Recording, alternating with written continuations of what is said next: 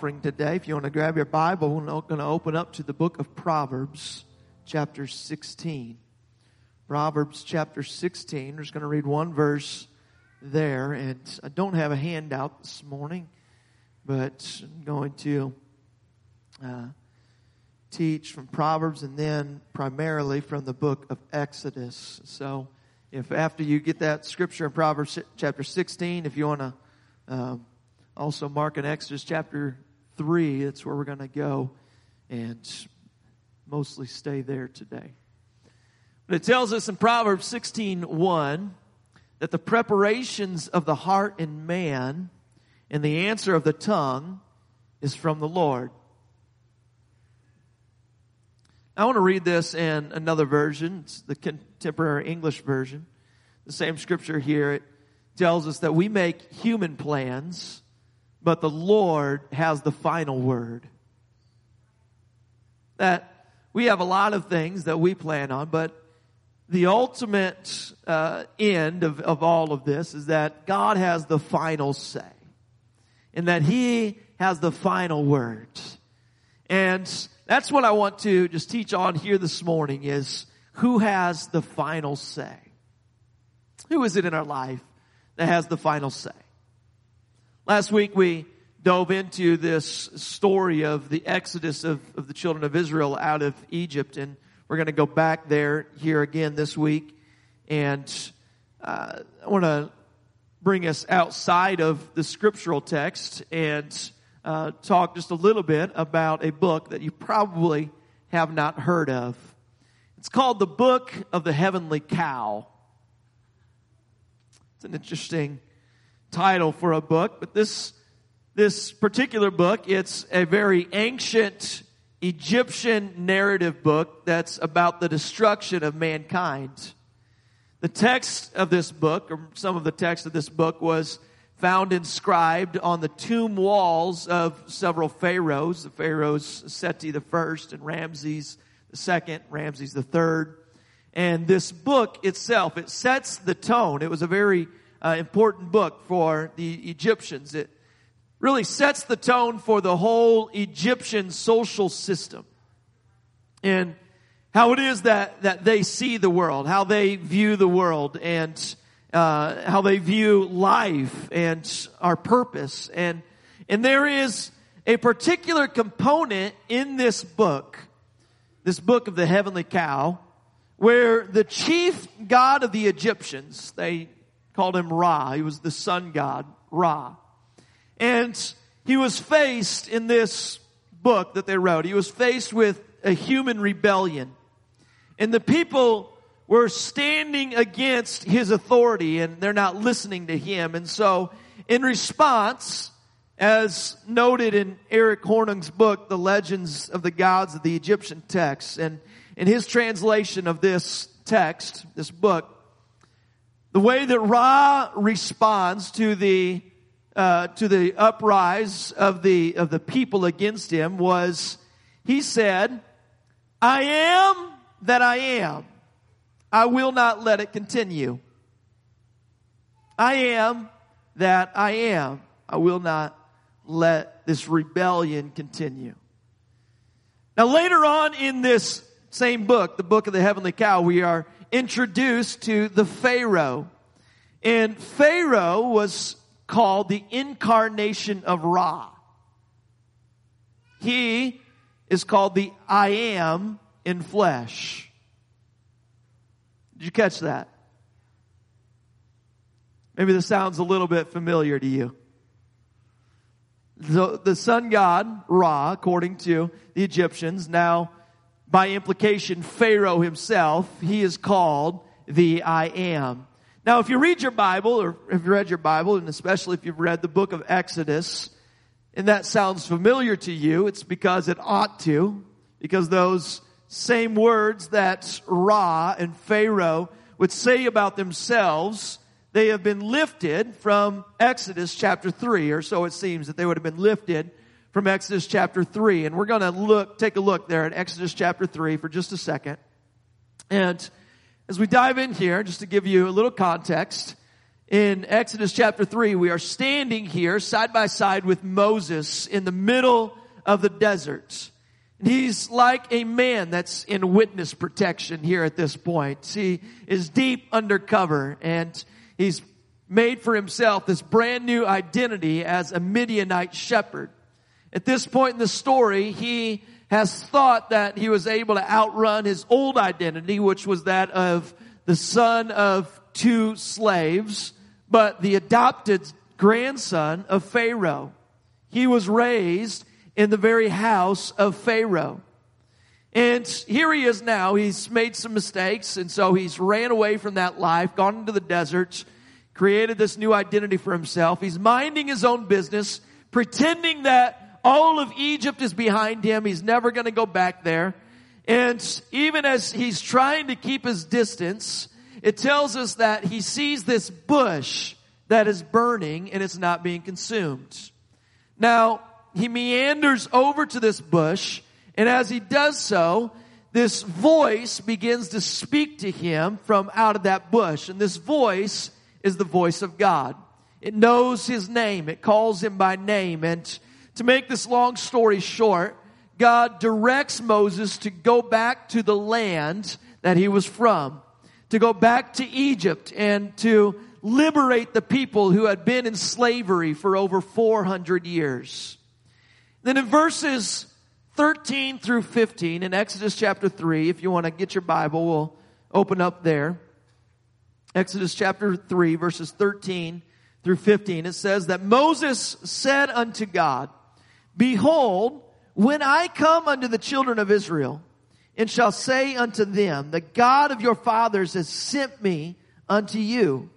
And they shall say to me, What is his name? What is it that I should say to them? And God said unto Moses, he's telling him the name that he should tell Pharaoh that is the one that's sending him. He says, I am that I am. And he said, Thus shalt thou say unto the children of Israel, I am has sent me unto you. And God said, moreover unto Moses, Thus shalt thou say unto the children of Israel, The Lord God of your fathers, the God of Abraham, the God of Isaac, and the God of Jacob, has sent me unto you. This is my name forever. And this is my memorial unto all generations. Okay, now I just want to do a little recap. Because who is it that Moses was supposed to say that sent him to Egypt? What name was it that Moses was supposed to tell in the presence of Pharaoh that was sending him? Who was it? The I am that I am. Okay, does anybody see the problem here that Moses is facing? The dilemma that's before him. This conflict. Here he was raised in the very household of Pharaoh, and so he knows that it's not just Pharaoh, it's not just the that name that he would go by, or that title, but he knows the names that he would be called, that he is the I am in flesh, that he is the I am that I am, that this is one way that he would identify himself. And now God, speaking to Moses, would tell him, it is the I am that is sending you. Now, some of you might think, perhaps the book of the Heavenly Cow was written at some point after the book of Exodus was written. You know, maybe this isn't even, the timeline doesn't fit, that this Pharaoh that Moses would be going to speak to was called the I am. Maybe this is just a way that they were trying to save face after the destruction or the drowning of everyone in the Red Sea. But no. All the evidence points to the fact that the book of the Heavenly Cow was written long before Exodus, hundreds of years before Exodus was written. And even before these events of Moses here at the burning bush. Maybe it's, would the Pharaoh understand? I mean, Pharaoh didn't speak Hebrew. We could surmise that what God, how he spoke it, the language that of God's people was was Hebrew. And so maybe, this doesn't even translate the Hebrew name of I am and in the way that the Egyptians would say I am. But again, the word I am in Egyptian and the same phrase in Hebrew is pronounced nearly identically. So Pharaoh would understand exactly what Moses was saying when he says, I am that I am has sent me here. So the Egyptian story with these words and the root words, the words that make up these phrases, they're the same words that God is saying, speaking out of this bush. And you see, when God tells Moses, I am that I am, I want to break that down just a little bit for our understanding today to understand what it is, what God is really saying here. What is it that God is trying to communicate to Moses? And what is it that this name really means? The I am that I am. See, in your Bible, when you see this word Lord, with the capital L, capital O, capital R, capital D, it stands for the Hebrew name of God. If you're reading your Bible text, especially in the King James, I can't say necessarily that every version does this the same thing, but when you see that, all caps, Lord, this is the Hebrew name of God, which is Yahweh or Jehovah. And Yahweh means to be. Now that is us saying in the third person about God who He is. But when God would say this about Himself, it is I am. Yahweh equals I am. Now, conceptually, I am has a couple of really big ideas that are attached to this meaning of what God is saying when He reveals this name. That first of all is that God is the self-existent one. That all things that begin to exist, they have a cause, but God Himself is the ultimate cause. See, when you are the I am, you don't have a beginning. You don't have an ending. You don't have a cause. He's an uncaused causer of everything. See, He was the eternal creator of all things, and He didn't need to have any further descriptors. God just is. He has always just existed. He just is God. He is I am. He is self-existent.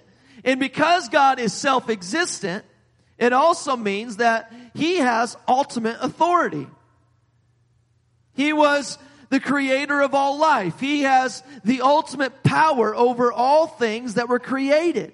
But more than just His self-existence and more than just the ultimate authority that He had, the I am and even Yahweh, these are verbs.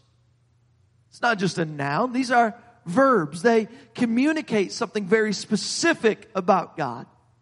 It means that He is present right now. He is active. He is involved. He is moving. He is whatever you need in the situation. God is that.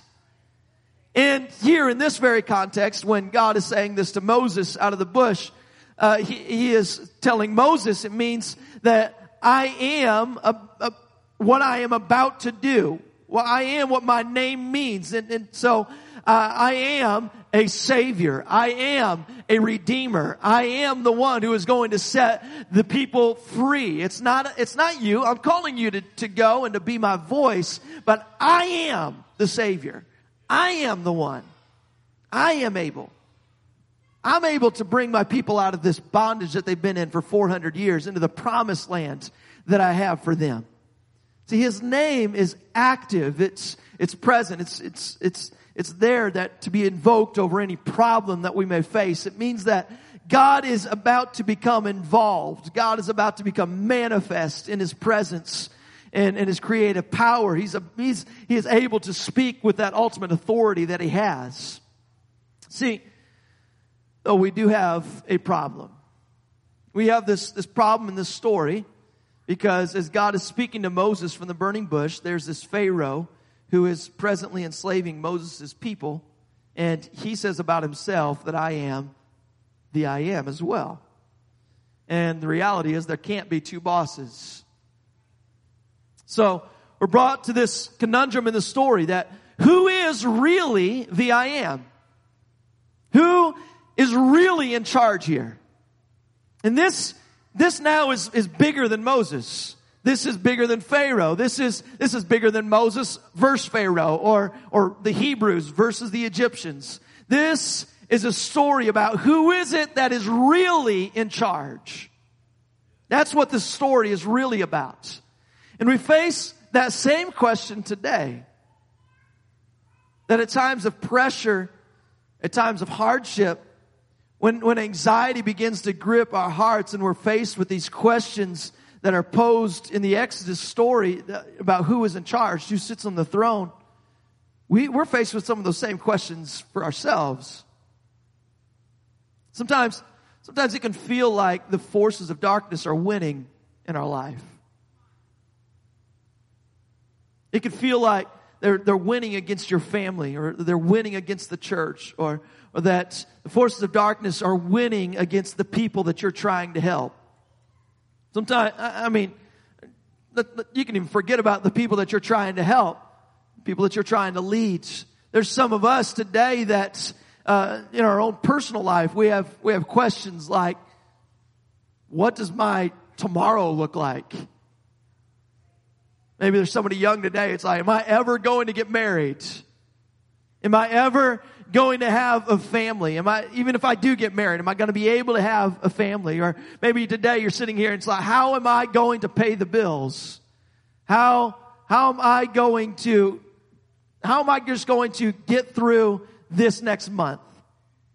You know, if you have kids, how are my kids going to survive elementary school? Or how are they going to survive middle school? I mean, this world is crazy. It is. Every time that I look around and I'll tell people this world is nuts. And my wife was a teacher for 10 years in the high school, and just knowing it's very different from when I was in high school. That this world is crazy. And I have a fifth grader that's he'll be in middle school, high school soon, and he's in that world already. And how is he going to survive it? And what lies at the heart of all of these issues and all these questions is this idea of sovereignty and this idea of power. Who is it that sits on the throne? Who is it that's in charge? Who is the one that is able to say, I am the one that is in charge of everything?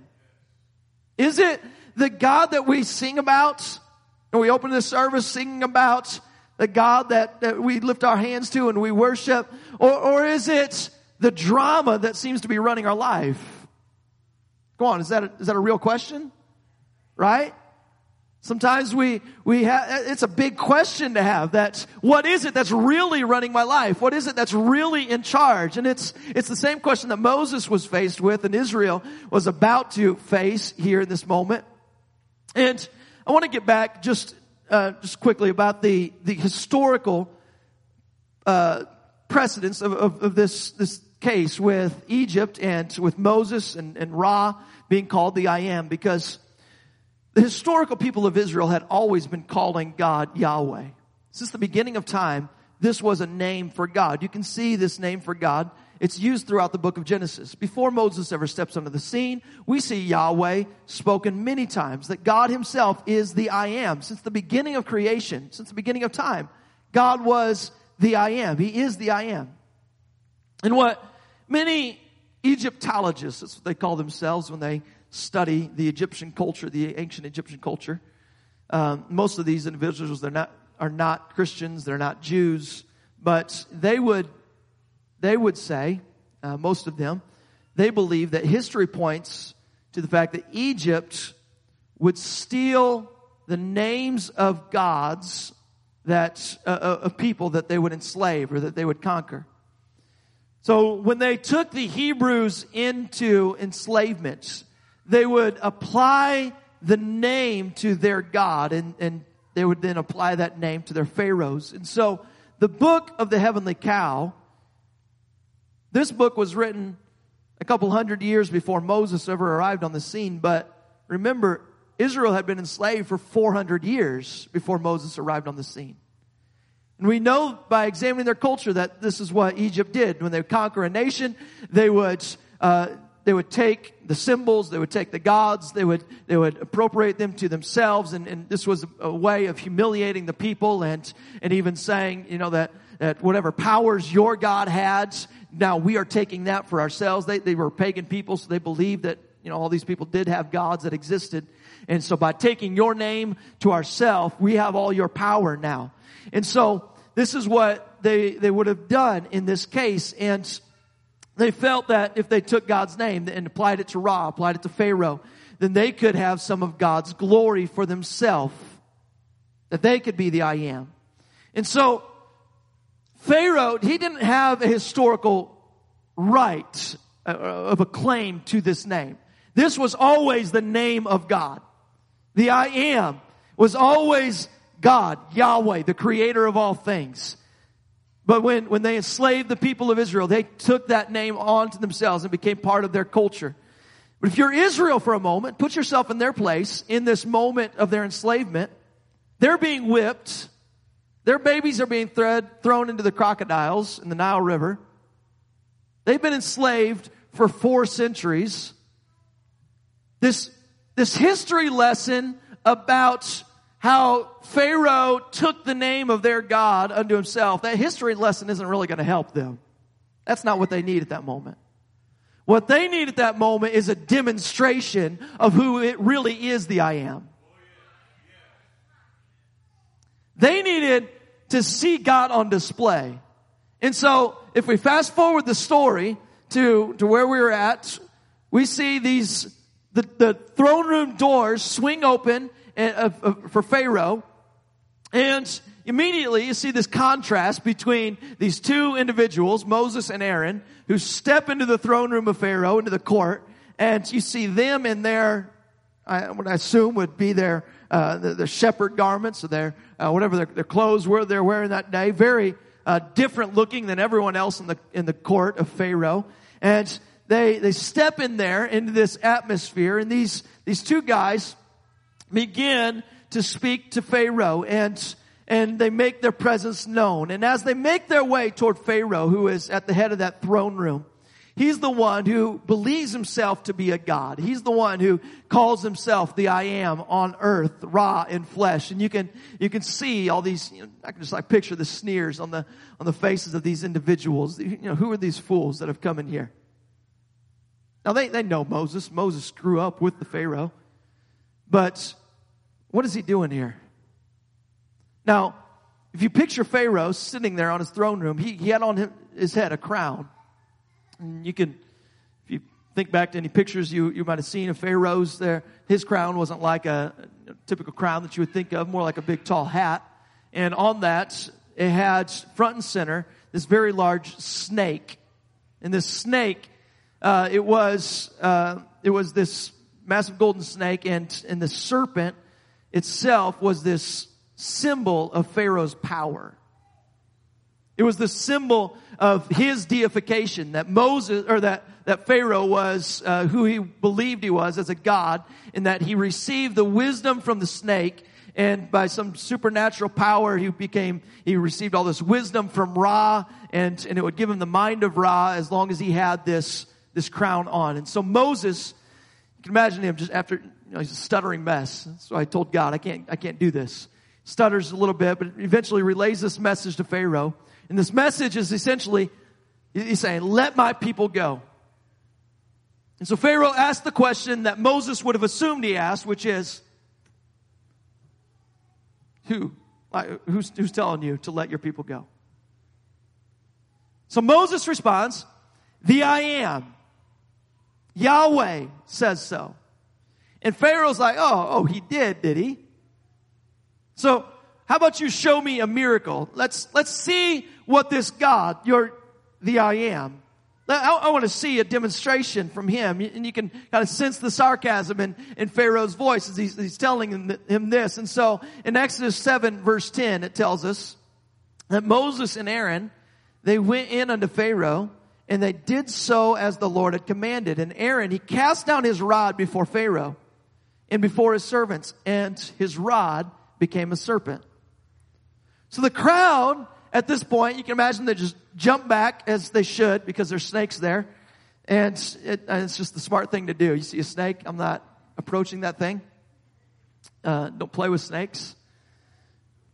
When Moses and Aaron, when they throw down their rod, or when Aaron throws down his rod onto the ground, this is a direct challenge to the Egyptian magic of that day. Well, let's continue on to the next two verses. Verse 11 says that Pharaoh, he called the wise men and their sorcerers, and now the magicians of Egypt, and they also did in like manner with their enchantments.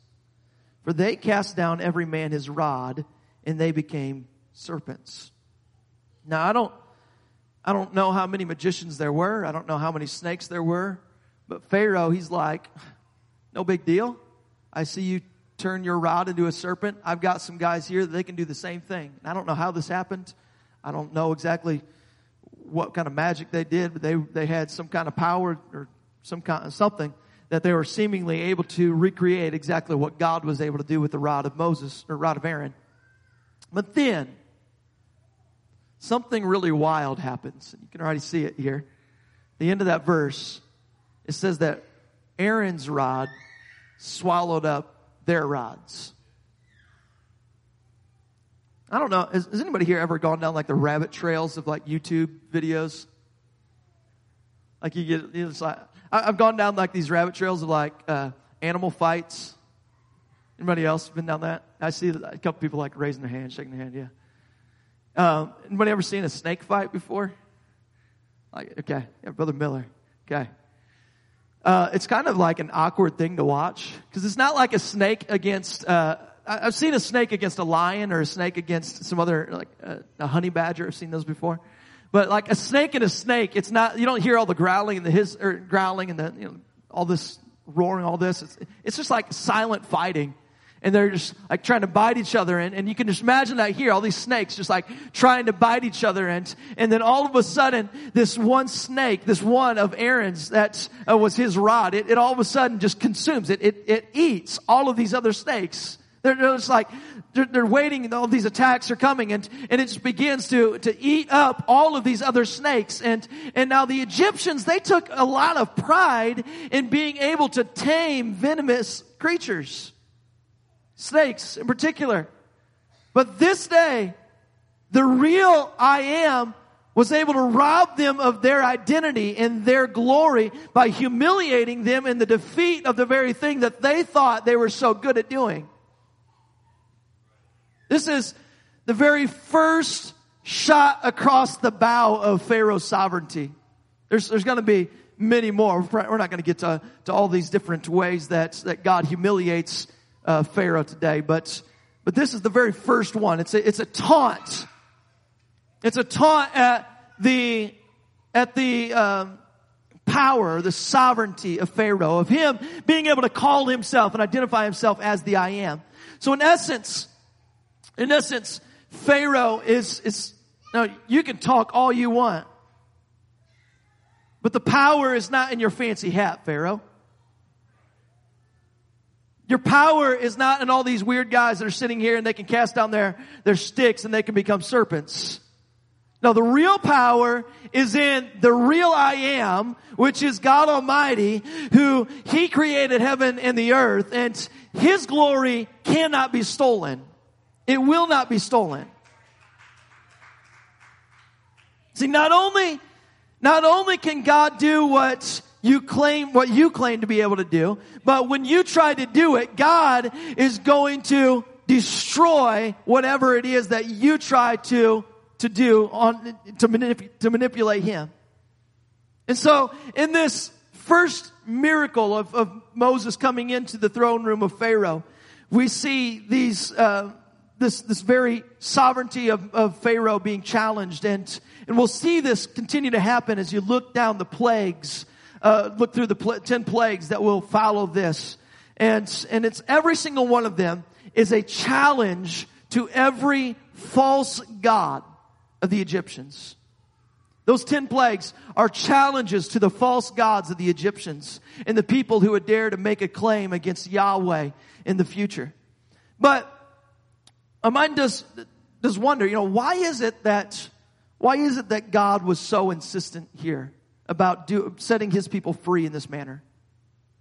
I don't know, have you ever wondered, why did God have to go through all of the plagues, all the 10 plagues? Why did he have to go through all of this stuff in order to get his people out of Egypt? Why couldn't he have just skipped to like number 10, where the death angel comes in and Pharaoh's like, get out of here, leave? Why was it that God delayed this, or seemingly delayed it by having all of these plagues? Let's go to Exodus chapter 4. Because we have an answer to that in Exodus chapter 4. Verse 1, read 1 through 5. Moses answered and he said, but behold, they will not believe me, nor hearken unto my voice. For they will say, the Lord hath not appeared unto thee. And the Lord said to him, what is that in thine hand? And he said, a rod. And he said, cast it on the ground. And so he cast it on the ground, it became a serpent. And Moses fled before it. And the Lord said to Moses, put forth thine hand, take it by the tail, which is a great place to grab a venomous snake. Don't do that that's the worst place to grab a venomous snake. He told him, take it by the tail, and he put forth his hand, and he caught it, and it became a rod in his hand. And then God continues on, he says, that they may believe that the Lord God of their fathers, the God of Abraham, the God of Isaac, and the God of Jacob has appeared unto thee. Now, did you catch that? This wasn't a sign for Egypt. This was a sign for Israel. The Lord God of their fathers. The there is Israel. It's the Hebrews. The reason that God was doing what he was doing was because he was wanting to show Israel, I am the real I am. I am the real God. I am the real sovereign one. And the reason why God was taking his time to dismantle the Egyptians piece by piece in the presence of his people was so that they could understand that whoever was the real I am was the one who was able to lay claim and ownership of their future. It's not Ra. It's not Pharaoh. Now, they've been slaves of Pharaoh for 400 years, but they are the sons and the daughters of God. And he may call himself the I am, but it's the real I am that is the one who has claim over their future. And so as Aaron's rod gobbles up the last of the Egyptian snakes, this answer becomes clear about who the real I am is. And Pharaoh, he realizes, I'm not in charge anymore. The Lord of heaven, he kind of realizes this. He's going to keep on fluctuating back and forth. But the real I am just destroyed my authority and my power and my wisdom bit by bit. And he sees this take place. And this is a foreshadowing of what is about to come in this saga. That there's going to be a contest between the gods of Egypt and the God Almighty. And God Almighty, the I am that I am, is going to humiliate every single one of Egypt's gods. And he's doing this not for the Egyptians, although it's going to get their attention. But he's doing it for Israel, who's been enslaved for 400 years, and looked to the gods of the Egyptians and said, if they have us enslaved, then they must be in charge.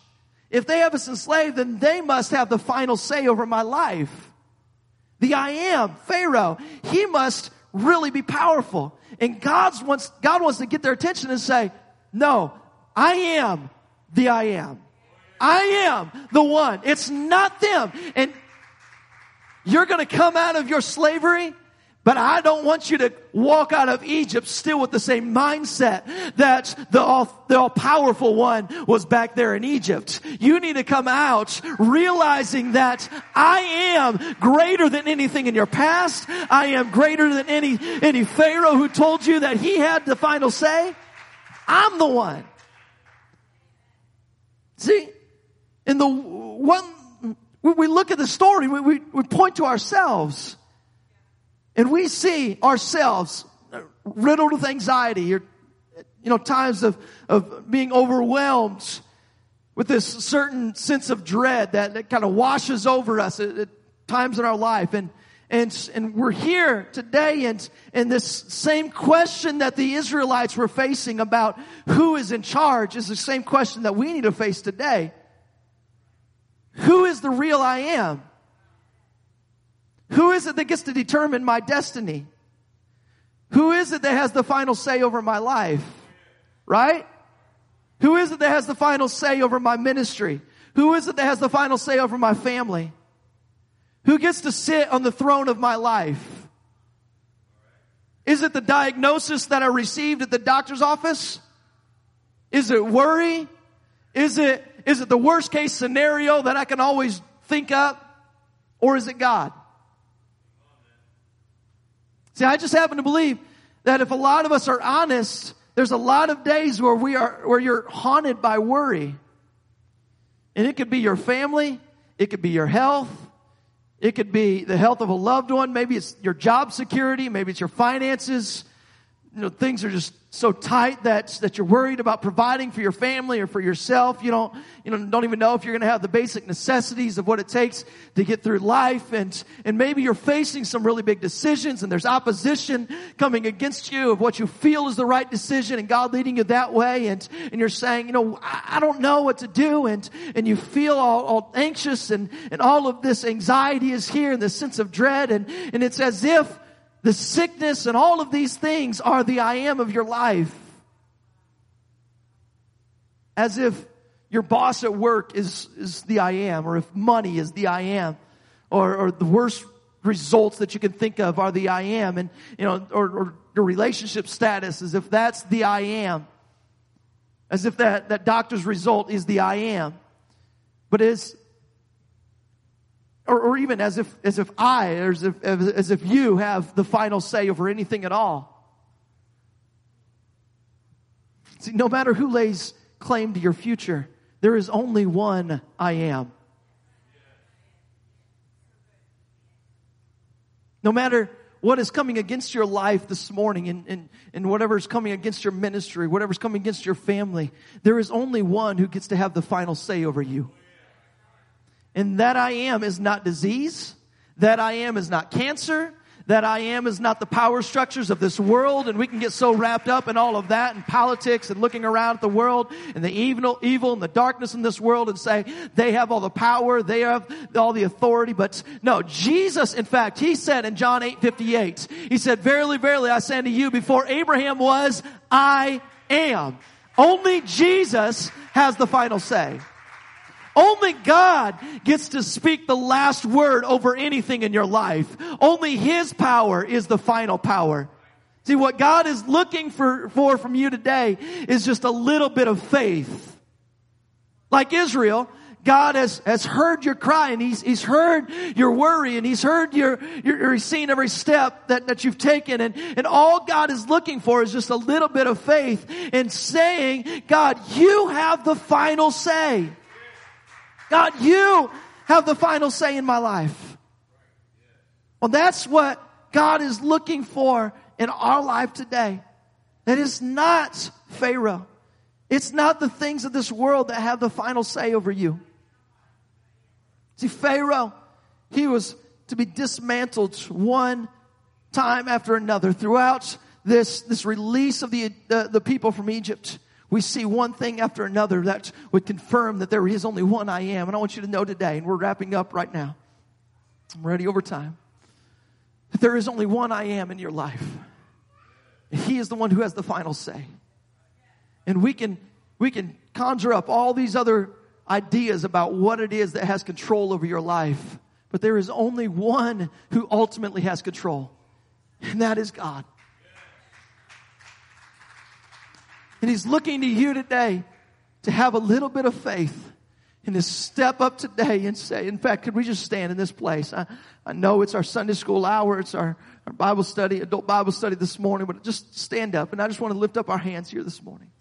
If there's anybody here today who maybe has been struggling with this who has the authority? Who is it that has sovereignty in my life? Lord, if you could just have a little bit of faith this morning and put it on display as you speak out to God and say, Lord, all the situations in my life that I feel that everything is out of control, God, I declare right now, God, that I will no longer worry. God, that I will no longer fret. God, that I will no longer question that about you being sovereign, about you, Lord, being in control. Lord, I submit myself to you. Lord, I believe that you are who you say you are. Come on, is there somebody right now who truly believes that? There's somebody right now who can just call out to Jesus.